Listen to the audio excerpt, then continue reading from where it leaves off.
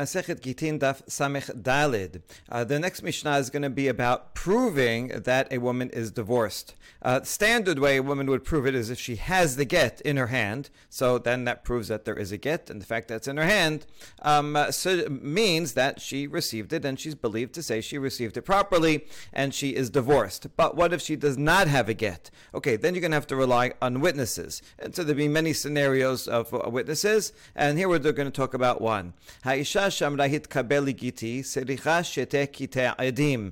שניים שאומרים בפנינו אמרה, ושניים שאומרים בפנינו קיבל וקרא, אפילו הן הראשונים והן האחרונים.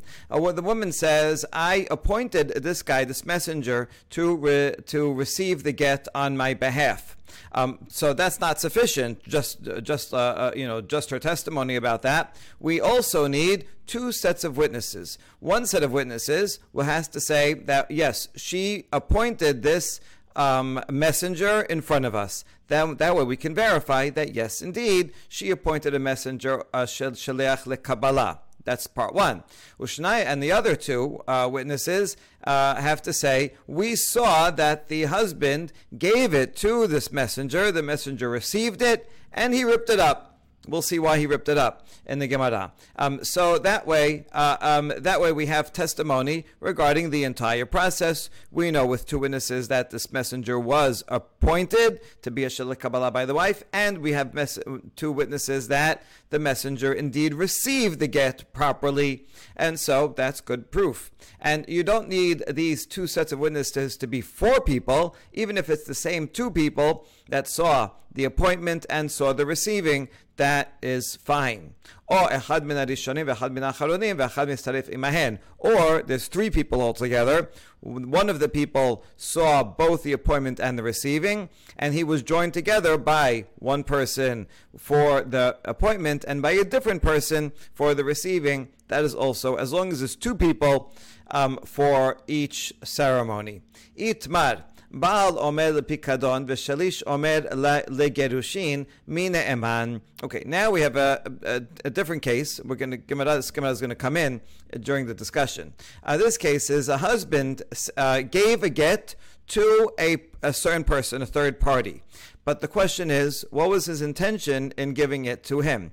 The husband says, I gave it to him just to watch. I said, hold on to this. I'm not sure if I'm going to use it yet or not. Maybe I'll call you later to give it to her, maybe not. Right now, I just want you to hold it, just as a deposit.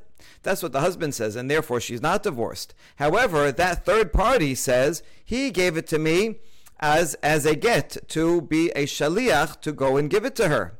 So according to that, assuming that he did go and give it to her, she would be divorced. So who is believed? Mi ne'eman. Rav Huna amar ba'al ne'eman. Rav Huna says we trust the husband and therefore she's not divorced. Rav Chisda amar shalish ne'eman. Here Rav Chisda says the third party is trusted, that he gave it to her as a get, and therefore she is divorced. Let's see the reasons. Rav Huna amar ba'al ne'eman di'im ita del gerushin yahaveh nihaleh ledida havaya hib la nihala. Rav Huna says we should trust the husband because that it was a deposit. Because if he really gave it to the third party as a get, then why would he bother giving it to the third party? He could have just given it directly to the wife. We're assuming here that's talking about a case where they live close by, that it wouldn't be a question of traveling. If it would be, just as easy for him to give it to the wife than to give it to the third party, then he would have given it directly if it was a get. Therefore, we should believe him because he says, no, I didn't. I gave it to a third party because I wanted him to hold on to it for me. Right? I wasn't going to be home. I wasn't going to watch it carefully. I wanted him to hold on I wanted him to watch it for me. So that's Rav Huna's explanation. Rav Chisda amar shalish ne'eman teha hemneh. Rav Chisda has a brilliant line of reasoning. He says we should believe the third party. You know why? Because the husband deemed him credible. The husband gave let's say it was a deposit. The husband gave it to that third party because the third party is a trustworthy person. You wouldn't give something valuable to someone unless you thought he was trustworthy.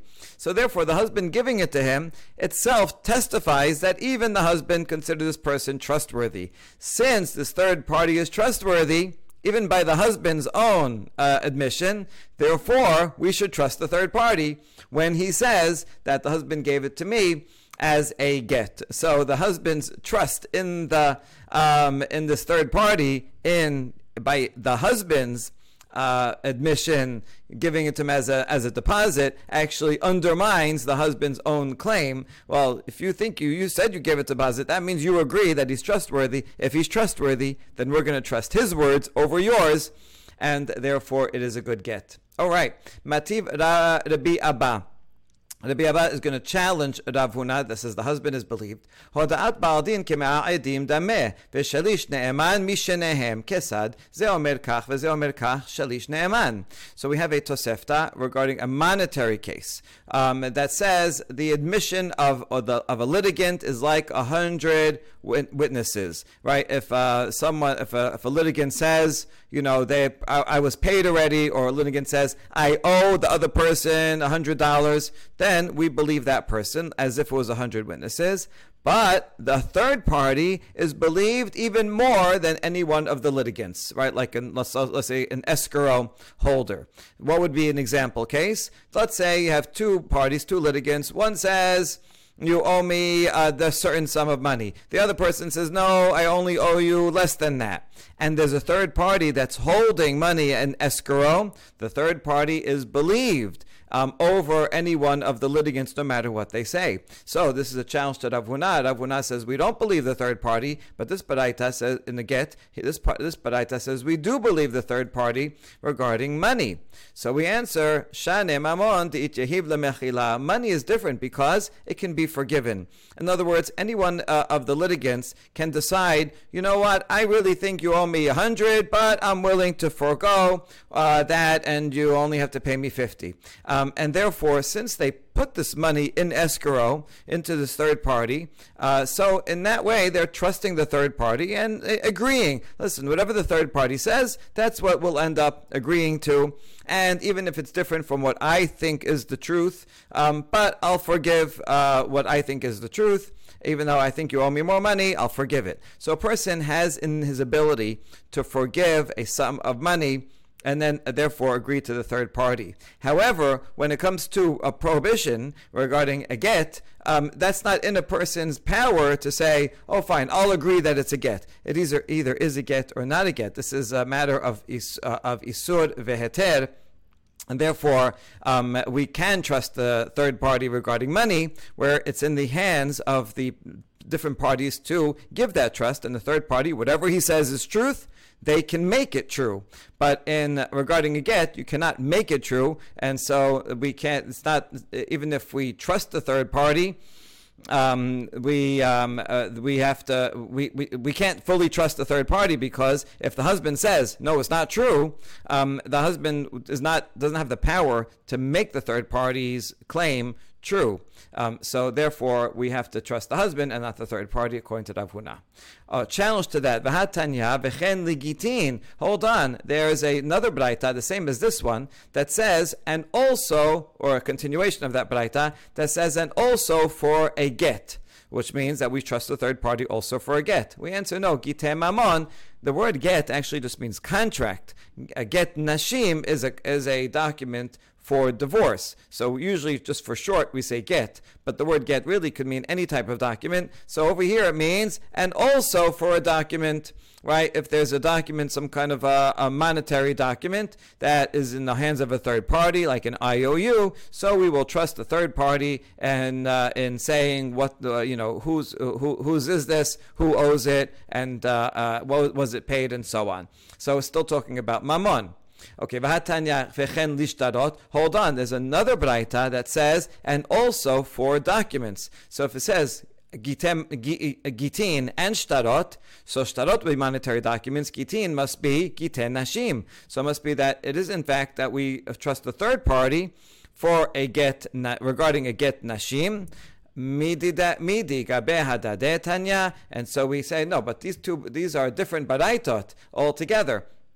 If it was all in the same baraita that said v'chen Gittin v'chen shtarot, then indeed you would have a serious challenge, because shtarot would be money and Gittin would be Gittin ashim. But in fact, these are different baraitot; they're parallel, and so we could say they mean the same thing. One calls it shtarot, one calls it Gittin, and so we resolve all of those challenges to Rav Huna. Okay, next. Tenan, האישה שאמרה התקבל לי גיתי, סליחה שתי קטעי עדים, שניים שיאמרו בפנינו אמרה, ושניים שיאמרו בפנינו קיבל וקרא.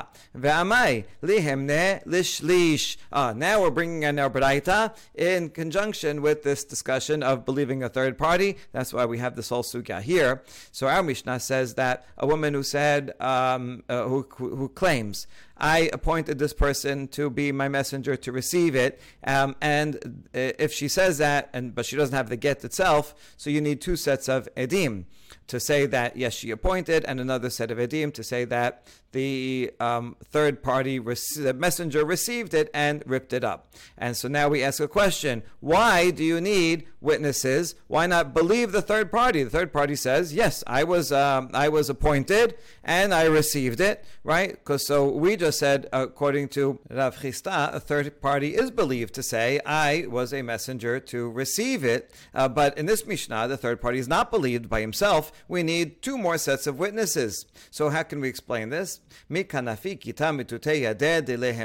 So we explain that does the third party have a get that we should believe him?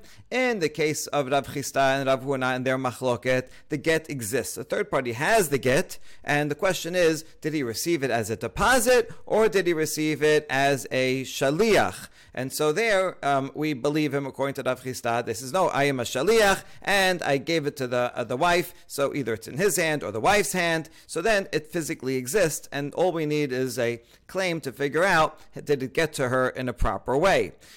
So we don't need other witnesses in that case. In our Mishnah here, the get does not exist. That's why we need witnesses as well. Okay, so now we know why we need witnesses. But tenach amera, I understand why we need witnesses, that she appointed, in the case of the Mishnah, a get, a shaliach lekabbalah.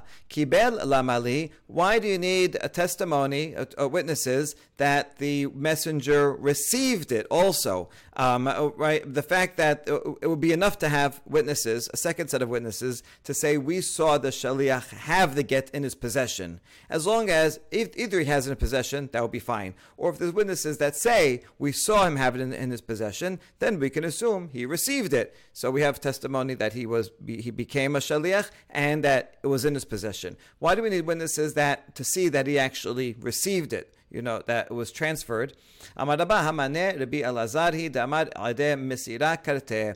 Mishnah must be the opinion of Rabbi Elazar, who says that the get takes effect at the point of transmission, and you need witnesses to see the transmission. The witnesses that sign in the document are not sufficient, are not even necessary. So even if he gives it to her or gives it to the messenger, if there are no witnesses there, it will not take effect. And so that's why you need that second set of witnesses. You always need that second set of witnesses, not as proof, not only as proof, but even to effectuate the divorce. Okay, karat lamali. Last question: why does it need to be? Why was it torn in this case? Right? Why did they tear it up? Amarav Yehuda Amarav Bishat Hashemad Shanu. This Mishnah was written during a time of persecution when the government says we're not allowing Gittin, we're not allowing any Jewish rituals, any Jewish documents, and therefore they did it secretly, and then they ripped it up so that they wouldn't be caught doing a Jewish ritual. Amar Rabba, umodeh Rav Huna di amra'ihi ledidi amar li shalish de legerushin yehave nihale mehem na. Rabba says that even though Rav Huna, in the general case, will believe the husband that he gave it to this third party as a deposit, but if the wife says that the third party told me that the husband gave it to the third party as a get, then she is believed. Even Rav Huna, who usually believes the husband, will believe the messenger if the messenger says, I received it as a get, and the wife backs up that the messenger told that to her. So we ask, this is illogical. Can there be a case where we don't trust the third party himself, but we do trust the wife? How does the wife know? The wife only claims to know because the third party told her. So you don't believe the third party, but you do believe the wife who heard it from the third party? That doesn't make any sense. Ella, rather, this must be what Rabbah actually said. If the wife says, my husband gave it to the third party as a get, and I was there, I was present. Why didn't he give it directly to her? Who knows, whatever reason. But so she has a direct testimony, not that she only heard it from the third party. Now, she is believed because she is believed because of amigo. She could have said, the husband gave it to me, and she would have been believed. Therefore, she should also be believed then when she says, my husband gave it to the third party as a get. Okay, next case. Baal amar legerushin, v'shalish amar legerushin. Now, the husband and the third party are in agreement. Both agree that the husband gave a get to this messenger as a get for him to go and take shaliach leholacha. The problem is we don't have proof that the agent actually delivered it to the wife. So we go to the wife.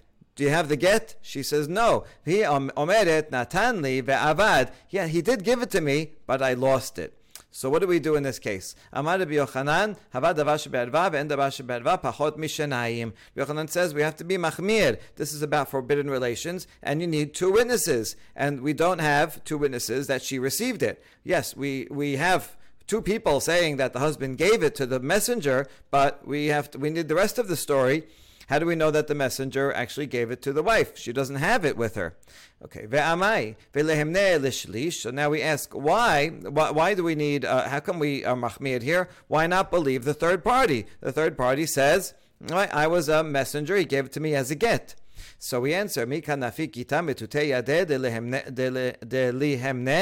third party have the get with him that he should be believed? If he has the get with him, then he can say, yes, I was appointed to be, let's say, a shaliach le-kabbalah, and see, I have it. Then that's trustworthy. But if he doesn't have the get, then that's no proof. Okay, fine. The husband and he agreed that he was made a shaliach. Maybe we can believe that he received it, but just because he said he delivered it is not sufficient proof that he really did. Okay, why not trust the husband? He said, I gave this get to this guy to give. So after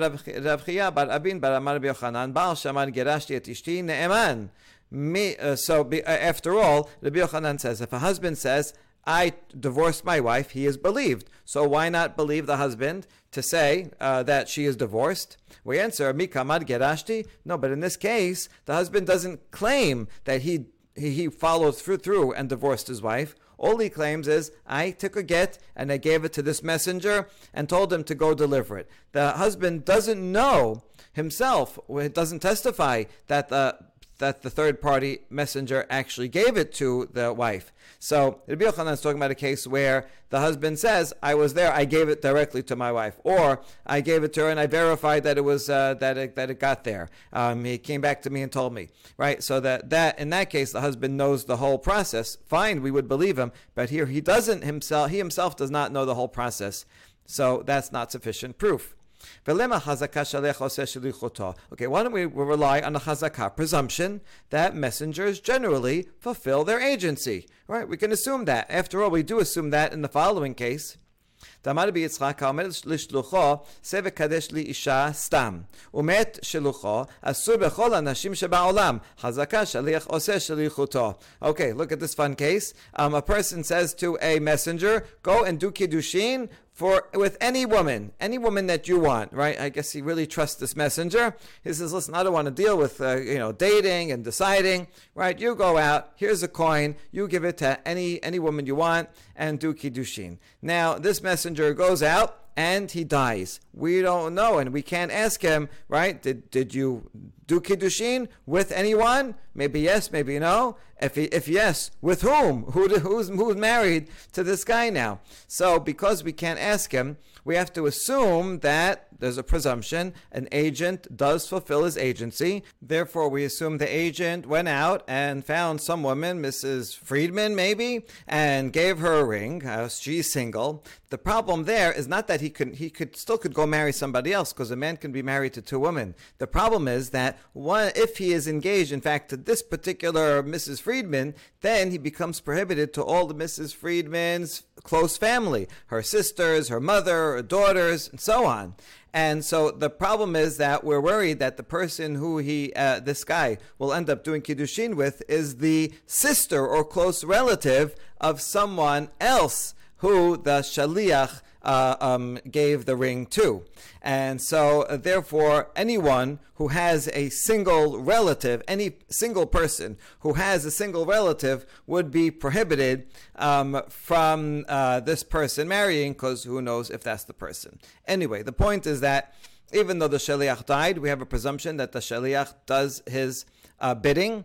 And therefore here too, why can't we just have an assumption that the shaliach did his bidding? And since everybody agrees that the shaliach was made and appointed to be a shaliach leholacha,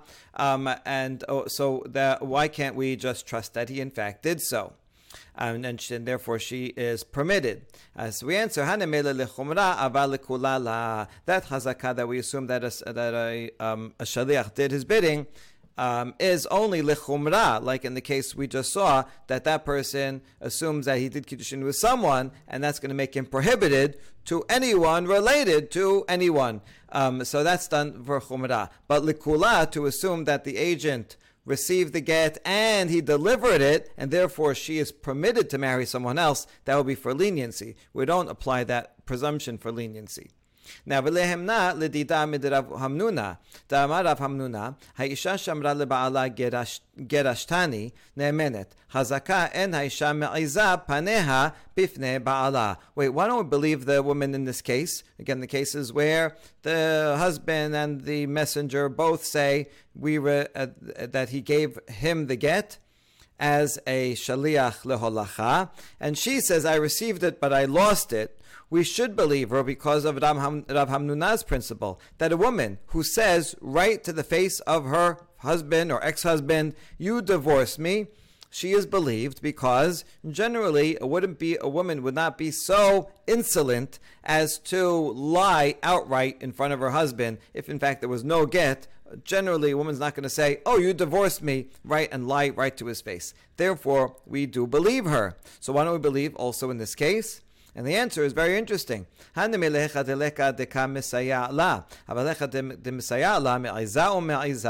only believe her and apply this principle that she would not be so insolent if there is no other supporting proof. There, not with zero proof, a woman who did not receive a get is going to say, yeah, you gave me a get. No, nobody would lie to that extent. But, ironically, if there is some support, and here, in this case, there is some support because it is verified from the husband and the messenger that there was a get and the get was given to the messenger. In that case, even if she never received it, she may do half a lie, and I mean it's a total lie, but she may lie and be that insolent in front of her husband and said, yeah, I received it. Because she's only lying about part of the process, not about the entire process. So since she has some support from the husband herself that there was a get and it made it at the beginning of the journey, so a woman would lie right in front of her husband to say that it made it to the end of the journey, and therefore we cannot trust her in this case. All right, next Mishnah. Na'ara me'orasa hi ve'abia mekabelin et gita. You have a na'ara, means a young girl between 12 and 12 and a half. So she's right in between a minor and an adult. And she was engaged. And now she's going to receive a divorce. who is authorized to receive the divorce. For a minor girl, well, we'll talk about that in a second, but generally the father would receive the divorce for a minor girl. For an adult, she receives it herself, not her father, but she's in between. So, according to Tanakama, either the Nadama or Rasa or her father can receive the get from the husband. Both are valid. Amar Rabbi Yehuda, en shetei yadayim zochot ka'achat. Rabbi Yehuda says, no, you can't have two receivers of a get, right? It has to be one or the other. Ela aviha mekabel et kita bilvad. Rather, as long as she's a kitana or na'ara, only the father can receive it. She can only receive it once she becomes an adult. Now back to Tanakama, another general rule about a minor: anyone who cannot hold on to her get cannot receive the get. In other words, a child who's, very, very young, who can't hold on to things, right? You give a small child something valuable, a $100 bill, and they don't hold on to it, right? They draw on it, they rip it up. And so any small child who cannot keep something, safeguard something, also cannot receive her get, because that means she's too young to even understand that this is an important item and what this means. So in that case, only the father can. But once she's old enough that she understands that if there's something valuable, I should hold on to it, safeguard it, then she can receive her own get, even as a minor. Okay, v'mai kami palge. What is the essence of the machloket regarding the na'ara between Tanakama and Rabbi Yehuda? Rabbanan sabre yada yiterta zachila rachamana. The Tanakama says, yes, Torah gives her an extra hand. When she was a kitana, her father received it for her, and now that she's becomes a na'ara, now her father and she also has an extra hand. She can receive it herself. But Rabbi Yehuda sabah mkoma biha yad dila lav kelum hi. And Rabbi Yehuda says, no, if the father is still around and has a right to receive it, then her hand is nothing, right? The father's hand is overpowering, and you can't have two at the same time. If the father is there, then she does nothing. Okay, now regarding the minor, how old is this? Tenor Rabbanan ketana yodat lishmor et kita mitgareshet v'shana yodat lishmor et kita ena mitgareshet. So here's a braita that elaborates on the Mishnah. A minor girl who knows how to hold on to her get, she can receive the get, but if she does not know how to safeguard it, she cannot. And what does that mean? What's the definition of a girl who can hold on to or safeguard her get? Anyone who can safeguard the get and something else. This is this language is difficult to parse. So we ask, "My kamar, what do you mean? This get and something else?" Amar Rabbi Yochanan, hachi kamar, kol shemeshameret avar acher mechamat gita. It means anyone, a girl who can safeguard something else because of her bill of divorce. In other words, if she lost her bill of divorce, then she'll guard something else instead of it. She'll find some other piece of paper, a newspaper or something, and says, I know I'm supposed to hold on to something, so at least she's somewhat aware that there's some item that she has to hold on to and doesn't completely forget about it. Okay, that's Rabbi Yochanan's interpretation of Mishamet Gita, the get, or something else that this child uses in place of it.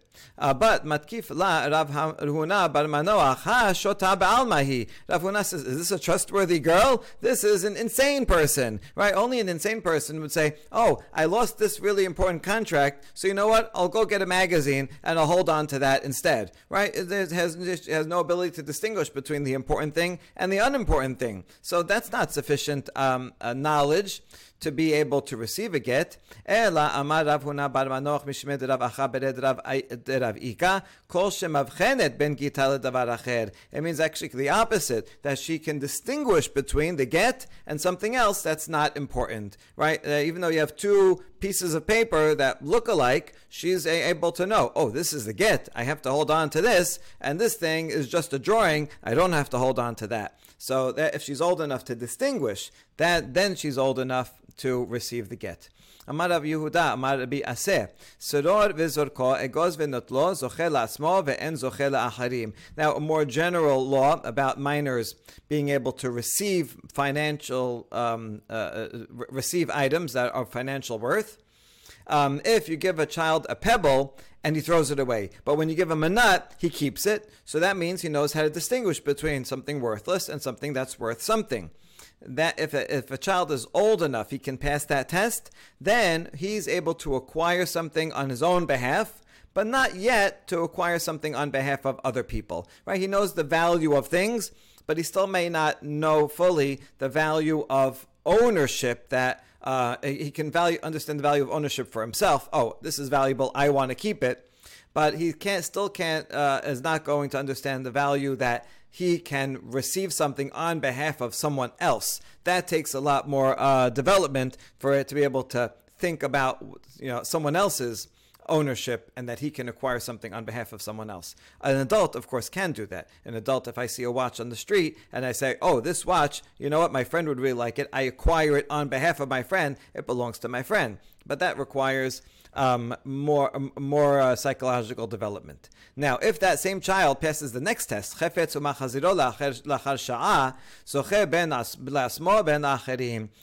a child, you give something to a child that belongs to someone else, and then that child, after a while, returns it to that person, then he understands the concept of ownership also for others. And in that case, he would be able to acquire something on behalf of someone else.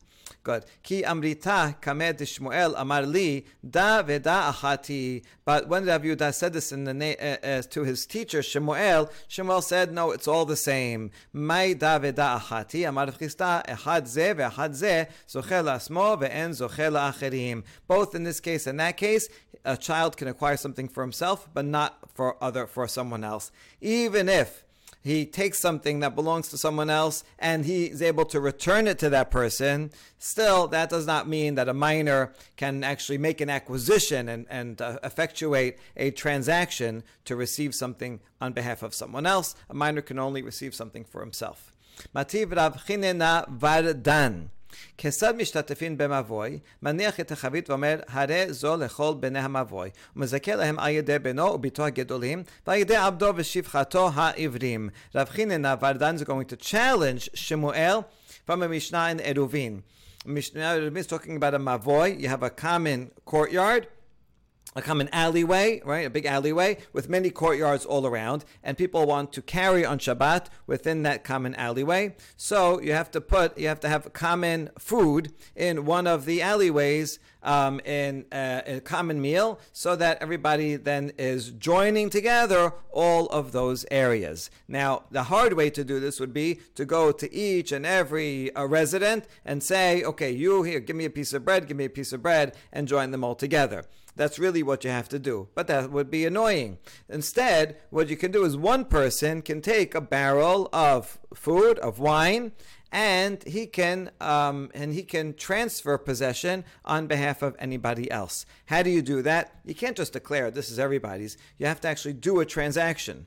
We do this today. Once a year, before Pesach, we happen to do it, but you could do it anytime. We take a box of matzah, and one person gives it to someone else and says, acquire this on behalf of all the people that live in this entire neighborhood, in the whole Eruv. Everyone will have a share in this matzah. We use matzah because it lasts all year. So a person can do that. The chidush of this Mishnah is that a person can do it even with his own son or daughter, as long as they're adults. So then the father can say, here, take this and receive it on behalf of everybody else. He can also use his servant or maidservant who are Jews, Eved Ivri or Shifcha Ivriya. All right, that's the Mishnah. Now we're going to analyze, and see, this is the question will be based on this analysis.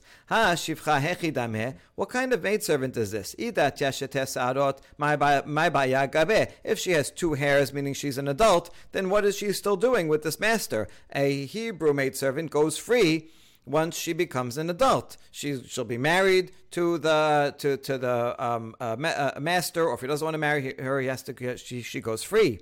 Rather, it must be that she's a minor. And so here you have a Jewish minor, and yet it's permitted for the father, or master, to give her this barrel of wine and say, acquire it on behalf of others. And therefore, we learn from this Mishnah that a minor, again, I'm not talking about a 2-year-old, a minor who understands the difference between something valuable and ownership and can receive something and return it back to its owner, that person who's a minor can receive something on behalf of other people, which was what that was the previous law, said Rav Yehuda. But this is a challenge to Shemuel that said in all cases a minor cannot receive on behalf of other people. So how are we going to answer this? The answer is Shane Shitufe Mevaot de Rabbanan. The whole concept of joining alleyways together is all a rabbinic law. Since it's a rabbinic law, the rabbis are mekel, and they say, yeah, it's okay, you can use a minor for this purpose. But when it comes to something that would be deoraita, then a minor would not be able to receive an item on behalf of someone else. Amar Rav Chisda, Ishtik Vardan. Rav Chisda said that Vardan had no answer to this, right? Vardan's the one that challenged it. And the answer was, it's only, Mavoy is only Drabanan. And so Vardan says, I guess you're right. Mavoy is only Drabanan. So we have no answer to this, and we can't compare it to other cases that are Doraita. Now, Rav Chisda, why are you blaming Vardan that, he was quiet? What could he have said, right? What could have been his defense? And the answer is, Kol de Tekun Rabbanan, we have a principle that even when the rabbis make an innovation, a gezerah or takana, they always do it in a way that's similar to a Torah law. They don't make new models out of the blue. They'll just extend a model that is a Doraita law and say, you know what, we'll apply it also in this case. And so even though the whole concept of mavoy, shituf mevoot is the Rabbanan, and they say, okay, everybody has to have joint ownership, when they talk about joint ownership, they're going to say you have to acquire ownership in a deoraita way. Even though the rabbis, since they're making the law in the first place, they could make anything, but they don't make it in any way. They use a deoraita model, and therefore we can prove from the Mishnah and Eruvin that in fact a minor can receive an item on behalf of someone else in all laws, even in Doraita laws. Even though this is a Drabanan law, the rabbis make their Drabanan laws like Doraita laws, and if a minor maidservant can receive something regarding Mavoy, that means they can also receive something on behalf of someone else, even in Doraita laws. And so that's how Rav Chinena of Vardonia can defend himself. Now, Ve'idach, how about Shemuel? What could he respond back to that? When do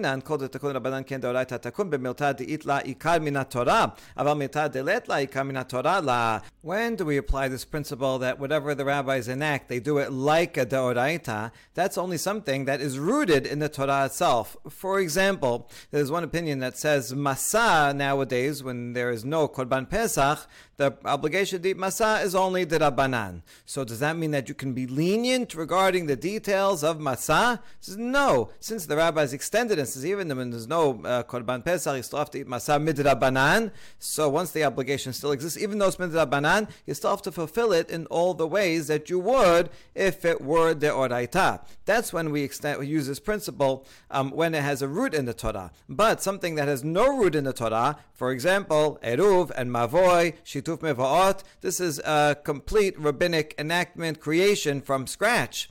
Since it has no root in the Torah, therefore, as Shemuel argues, the rabbis can be lenient, and they say for this purpose we can allow a minor maidservant to receive the wine barrel on behalf of everybody else. But otherwise, in any other law, in any Doraita law or any Rabbanan law that is rooted in Doraita law, that would not be valid. Baruch Adonai Le'olam, Amen ve'amen.